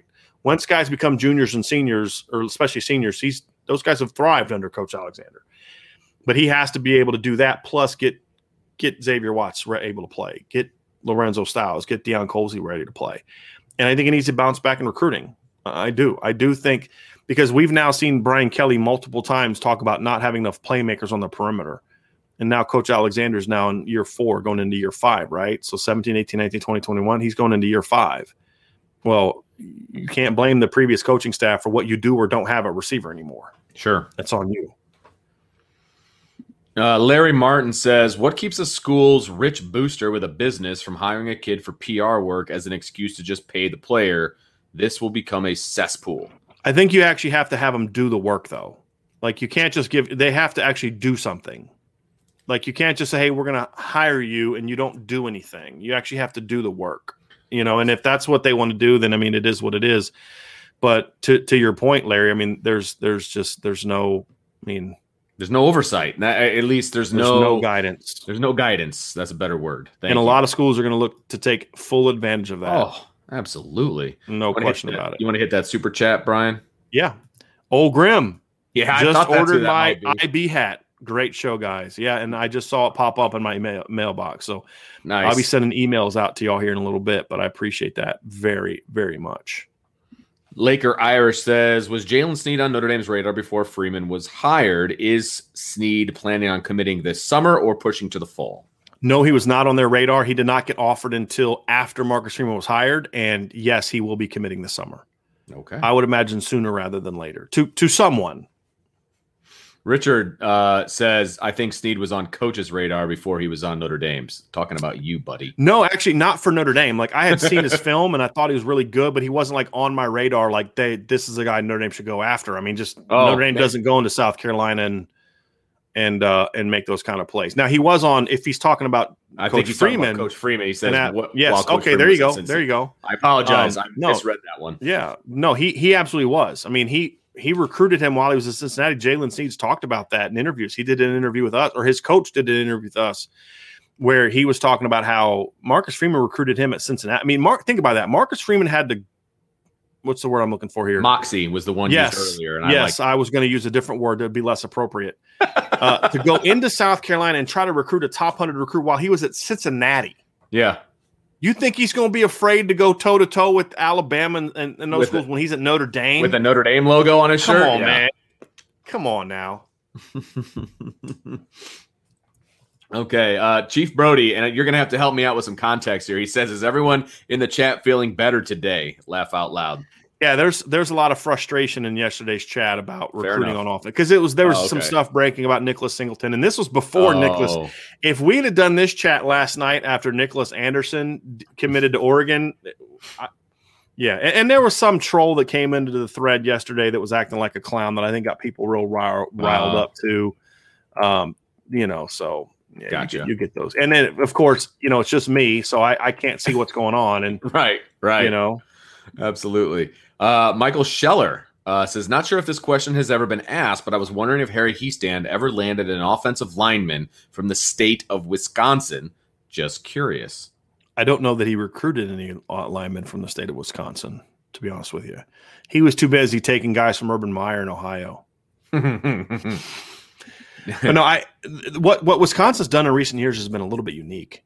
And not Wisconsin, the university, but I don't know the last time I remember there being 3 top 100 caliber offensive linemen from the state of Wisconsin, to be honest with you. Jordan Schreiber says, do you know if Coach Reese is for or against Bradshaw? Because I think you mentioned that there were some coaches that were for, some that were against. Neither. I think for Coach Reese, it's more about just wanting to learn more about him. Gotcha. I think is really what that one boils down to. Jason Rose says, correct me if I'm wrong. The way Notre Dame recruits the line of scrimmage, it feels like Brian Kelly has built a team to beat Alabama 5 or 6 years ago and not the Alabama that has adapted. Yeah. I think that's what he's been trying to chase that 2012 Alabama team. And Alabama's not that Alabama team anymore. I mean, they've changed. They are a different program now. And, that's very fair. So it's a very good observation, Jason. Very good observation. Chief Brody wants to know if you think Notre Dame in 2020 would have beaten Alabama in 2012. No. They didn't have the offense. Actually would have been a worse game, in my opinion. Because that team would have so much bigger and stronger. Yeah. I mean, that team ran on Stephon Tuitt, Lewis Nix, and Caperon Lewis Moore. I mean, think about that. Mm-hmm. And Manti. Let's see. Kevin Horton, exactly, Brian. Market value in this world where folks are covertly paying kids for nothing in return. What exactly is market value? It's legalizing money laundering and creating a bidding war. Pretty much. I don't see the problem with that statement. Like I think that's exactly what's happening or what is going to happen, and that's a huge problem for me. But I agree. Laker Irish says, this time last year, were you expecting JOK to break out like he did last year? I will say yes, because he had a better season in his junior year than he did his senior year. Well, statistically. About him. Statistically. Right. But he broke out the year before. He already broke out. Yeah. I mean, the latest you could say he broke out was the the Iowa State game. I mean, in 2019, Jeremiah Owusu-Koramoah had 80 tackles, 13.5 tackles for loss, and 5.5 sacks. I mean, he had already broken out. He wasn't the national name yet, right? And I honestly don't know if he became that until the Clemson game, to be honest with you. But, yeah, he had already broken out. Okay. And to your point, we've been talking about Jeremiah Owusu-Koramoah for a while. Yes. I mean, going back to his freshman year, he would have played a little bit sooner had he not had some injuries. But yeah, Go ahead, Vince. Okay, sounds good. Brandon says, I hope Golden Tate retires soon. Would be interesting to see him as a wide receiver coach at Notre Dame. Just because a guy can play doesn't mean a guy can coach. We have no clue what kind of coach Golden Tate is. And we have no idea what kind of recruiter he can be. Right. I will say he's got a very outgoing personality. Sure. But you're right. But really recruiting is about grinding. It's a grind. Yes. And would a guy that's made that much money have the? And that was kind of one of the things with Todd Light. Is like Todd Light had been a 10-plus NFL pro, 10-year vet, won a Super Bowl, had made tons of money in business. Sure. Does he really want to spend 15 hours a day calling teenagers? No, not really. And so look, not every, just because you can play doesn't mean you can recruit, and doesn't mean you can coach, right? Autry Denson was Notre Dame's all-time leading rusher. He was probably the second worst recruiter that Notre Dame has had under Brian Kelly's tenure. Mm-hmm. Still the leading rusher at Notre Dame. Yeah. Yeah, right. But doesn't mean he can coach. Yeah, no, that's what I'm saying. Yeah, absolutely. And right, by the way, Golden Tate does not have an NFL team right now. So just putting that out there. I thought the Titans had hired or signed him. He wanted to go to either the Titans or the Colts, from what I heard. And I don't know if he actually signed. This was right before I went on vacation. He was talking about teams he wanted to go to. Yeah, he is. You're right. He is unsigned. Yeah. Yeah. He named like 4 teams that he wanted to go to. It was the Colts, the Titans, the Chargers, maybe. It was one of the California teams. I can't remember. Anyway, but so he's unsigned. Let's see here. Luke wants to know, do you guys think the staff is worried NIL stuff will get in the way of classwork and change player priorities? Heck yes. Yeah, absolutely. No question. Absolutely. Because look, what we've heard in the past from players is that it's immensely difficult to balance school and football, right? And now you're going to add a third thing to that plate, especially, and it's going to be uneven for guys because not everybody is going to get contracts and things of that nature. So you are literally adding a third ball to the juggling act that former players have told us is so hard to balance. It's absolutely going to be a problem. I would be so worried about that. Yeah. Very, very legitimate concern. Mm-hmm. Here's a good one from Gabe Weiss, Vince. Thank you. How much is Cone a leader? Jack Cone a leader? Is he going to come in and be a vocal leader, or will he just let the established players take that role? He did it really well. He came in and at first it was just, I'm going to put in the work. And he did some stuff behind the scenes, talking to young guys. Hey, let's go work out. Let's go throw. But he did not show up in people's face, getting on people. Hey, let's get to work. It's like, let me come in and let me lead my example. Mm-hmm. And the longer he's been there, the more and more and more he's been involved in, being a vocal leader. I don't see Jack Cone being like a, like Ian Book wasn't a very vocal leader. Ian Book was a leader by, I'm going to show up every day. I'm going to put in the work. If I got to talk to you, I'm going to talk to you. But, Ian Book wasn't getting in guys' faces and yelling at guys or really. I mean, we don't. How many videos do we see of Ian Book being in the locker room getting guys rah-rahed like Alohi Gilman was that kind of guy, right? Mm-hmm. I think Jack Cone will be more like that. Lead by example, and when something needs to be said, I'll say it. But it's about getting the job done and making sure that everybody knows that there's an expectation of what the work that needs to be put in, and I'm going to set the standard for that, and you better live up to that standard. Michael Morris says, Brian, I work for the IRS. We need to talk. Then Michael says, are you keeping track of the chat money? I think he's referring joke for me. I think he's referring to the the players and all that kind of stuff. Yeah, absolutely. I thought it was a great response, Larry. That was really funny. I track. Vince knows this. I track everything. Yes, no question. Gabe wants to know, with Notre Dame's current defense, what point per game would the offense need to have to be a championship winning team? Or I would say championship caliber. Yeah. It's not so much points per game during the regular season. It's the points per game for the regular season is indicative of what kind of ability you have to go out and score in those bigger games.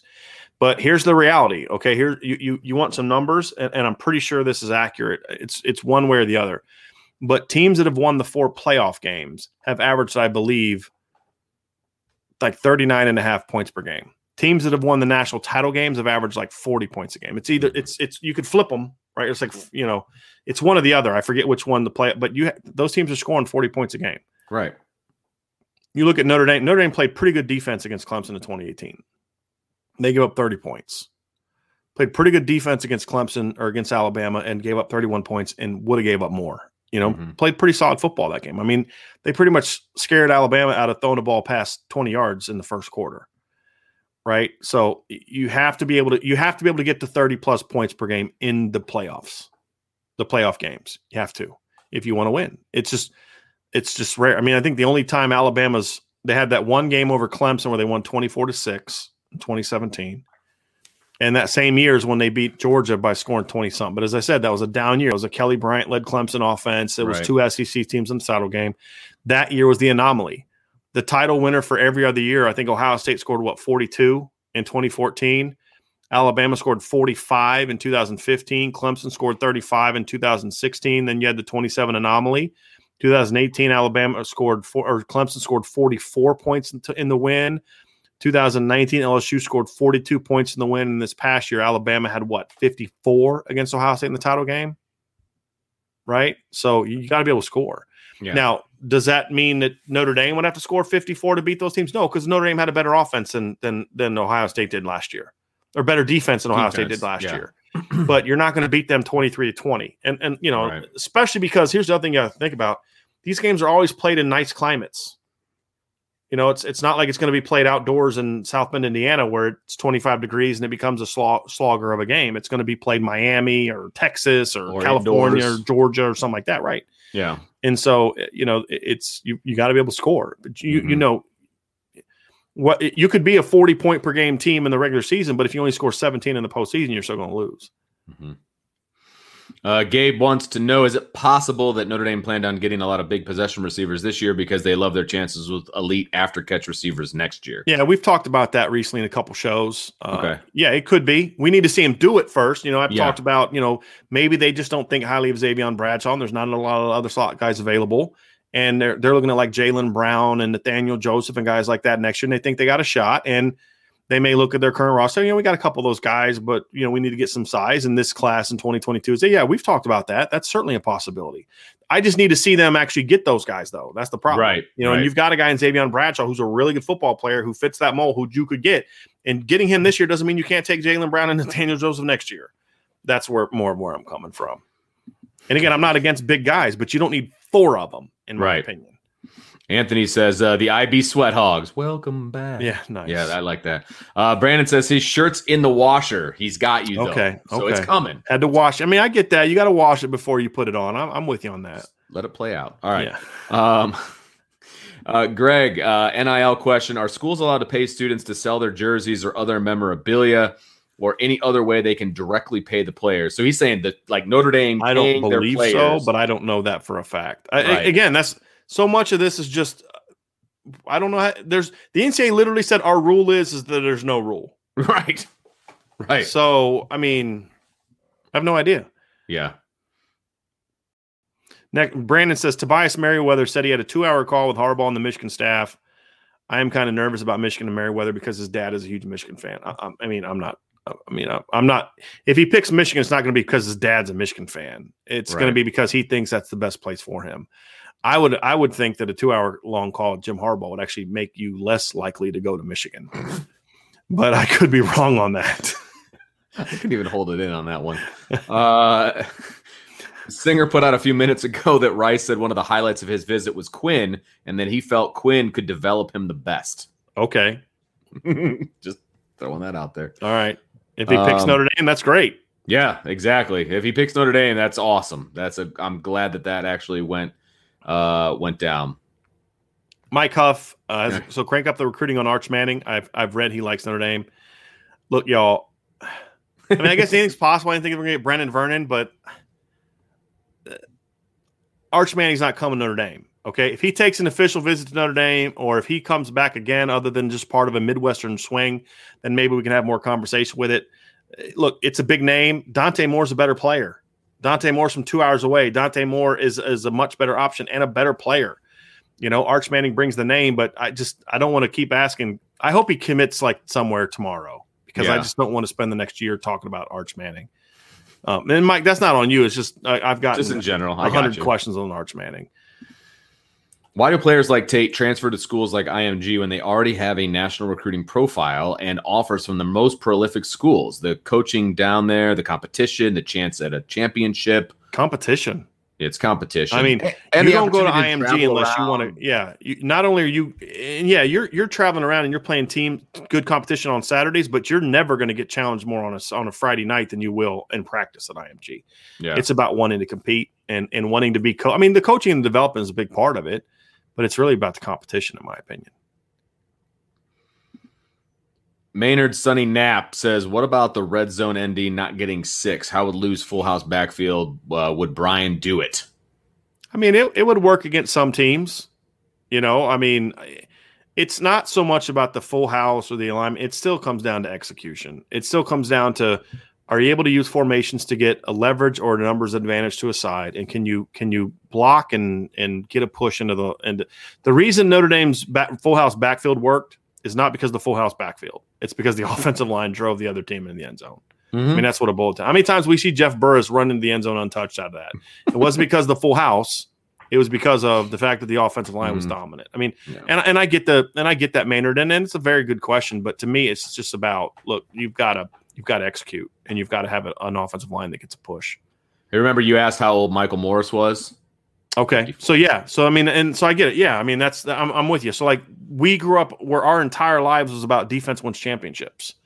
And the fact is my statement now is defense will get you to the dance, but it's the offense that's going to win you a championship at this point in time. Nate Wallace says, I deleted my Twitter account a few months back. No regrets. So I'm relying on y'all for my Notre Dame info. I wish I could do that. Keep coming back, man. I kind of do too. Yeah. All I put on there is IB stuff and Riley baseball stuff. Like that's it. Like it's all work related because you have to anymore. Yep.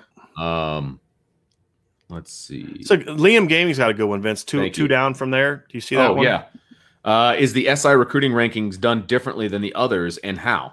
So I'm gonna assume you're going with so the position rankings, it's subjective like any other. You know, we pick who we think are the best players and that kind of stuff.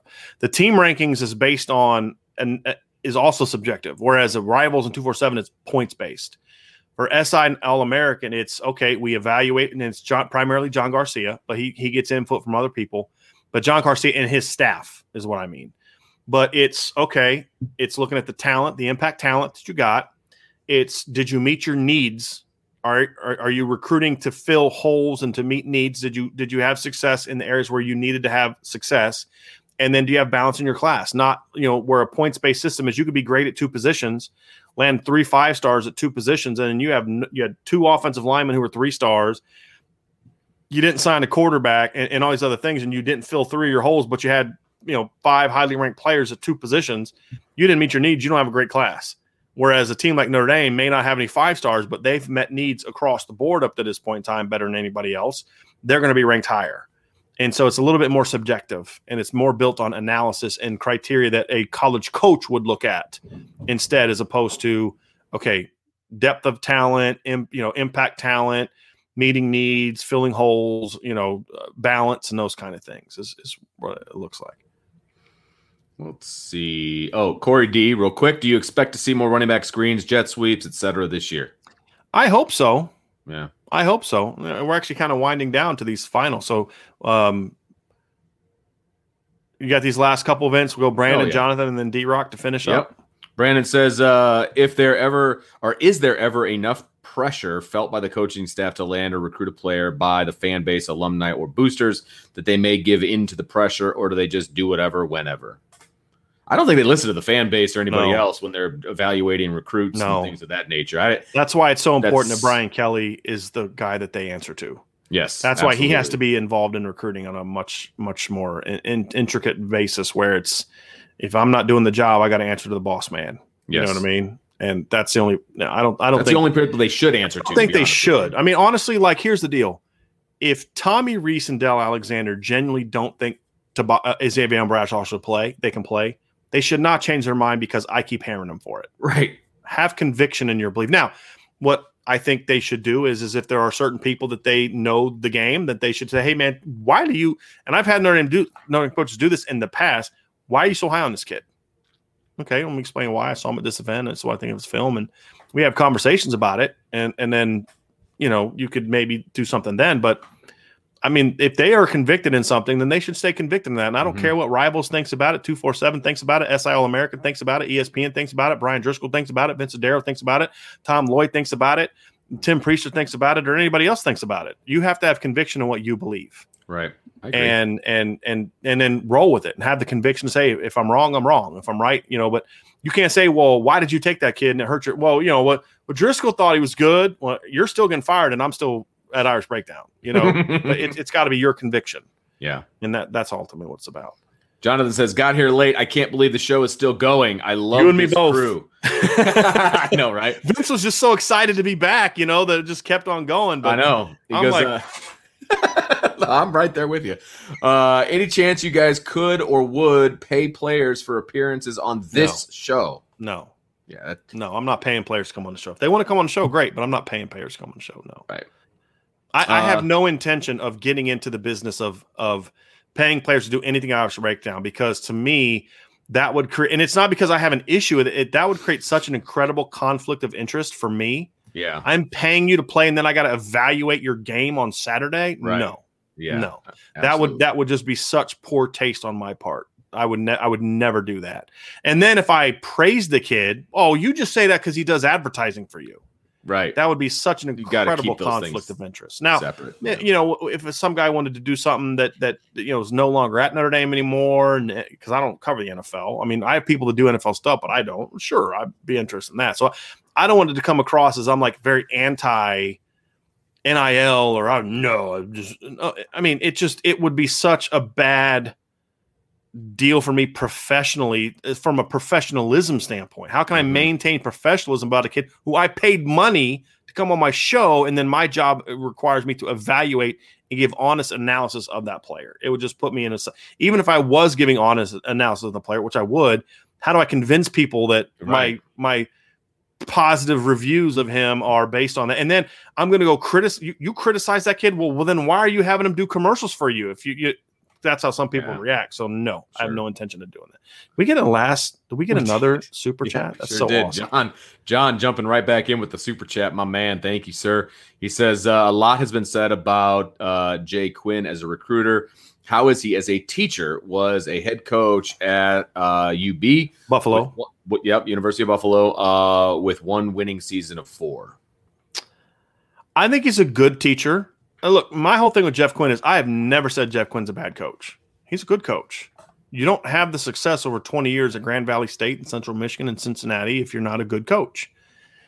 It's just that he's not an elite coach, and he's not a great coach. And I think that Notre Dame could have done better than him when they hired him. But you've never heard me say Jeff Quinn's a bad coach. I don't think Jeff Quinn's good enough to go win you a national championship at a place like Notre Dame. I also hope that Jeff Quinn proves me wrong. I would love it if he would prove me wrong, because I think Jeff Quinn's a really good dude. I've never heard anyone say a bad word about him as a person. I've heard a lot of complaints about him as a teacher, but that's usually relative to how he was compared to Harry Hiestand. And so that's an issue. I think he's a pretty good pass pro teacher. Mm-hmm. I don't think he's a really good run game teacher. I think he's a really good guy. I think the players knows that he cares about them, and that's very important to me.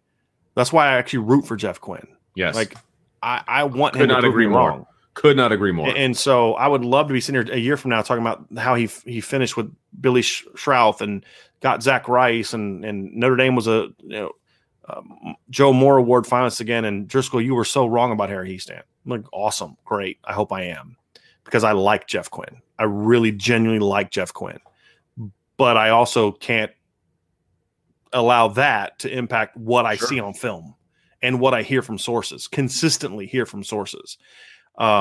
It's a problem, but I hope he goes out and makes me look like an idiot when it comes to criticizing him the last year or two. I do. D-Rock Irish, he says, it's been a while, so here's a reminder before exiting, hit the like, share, and subscribe notification buttons. Welcome back, Vince. Happy 4th, everyone, and go Irish.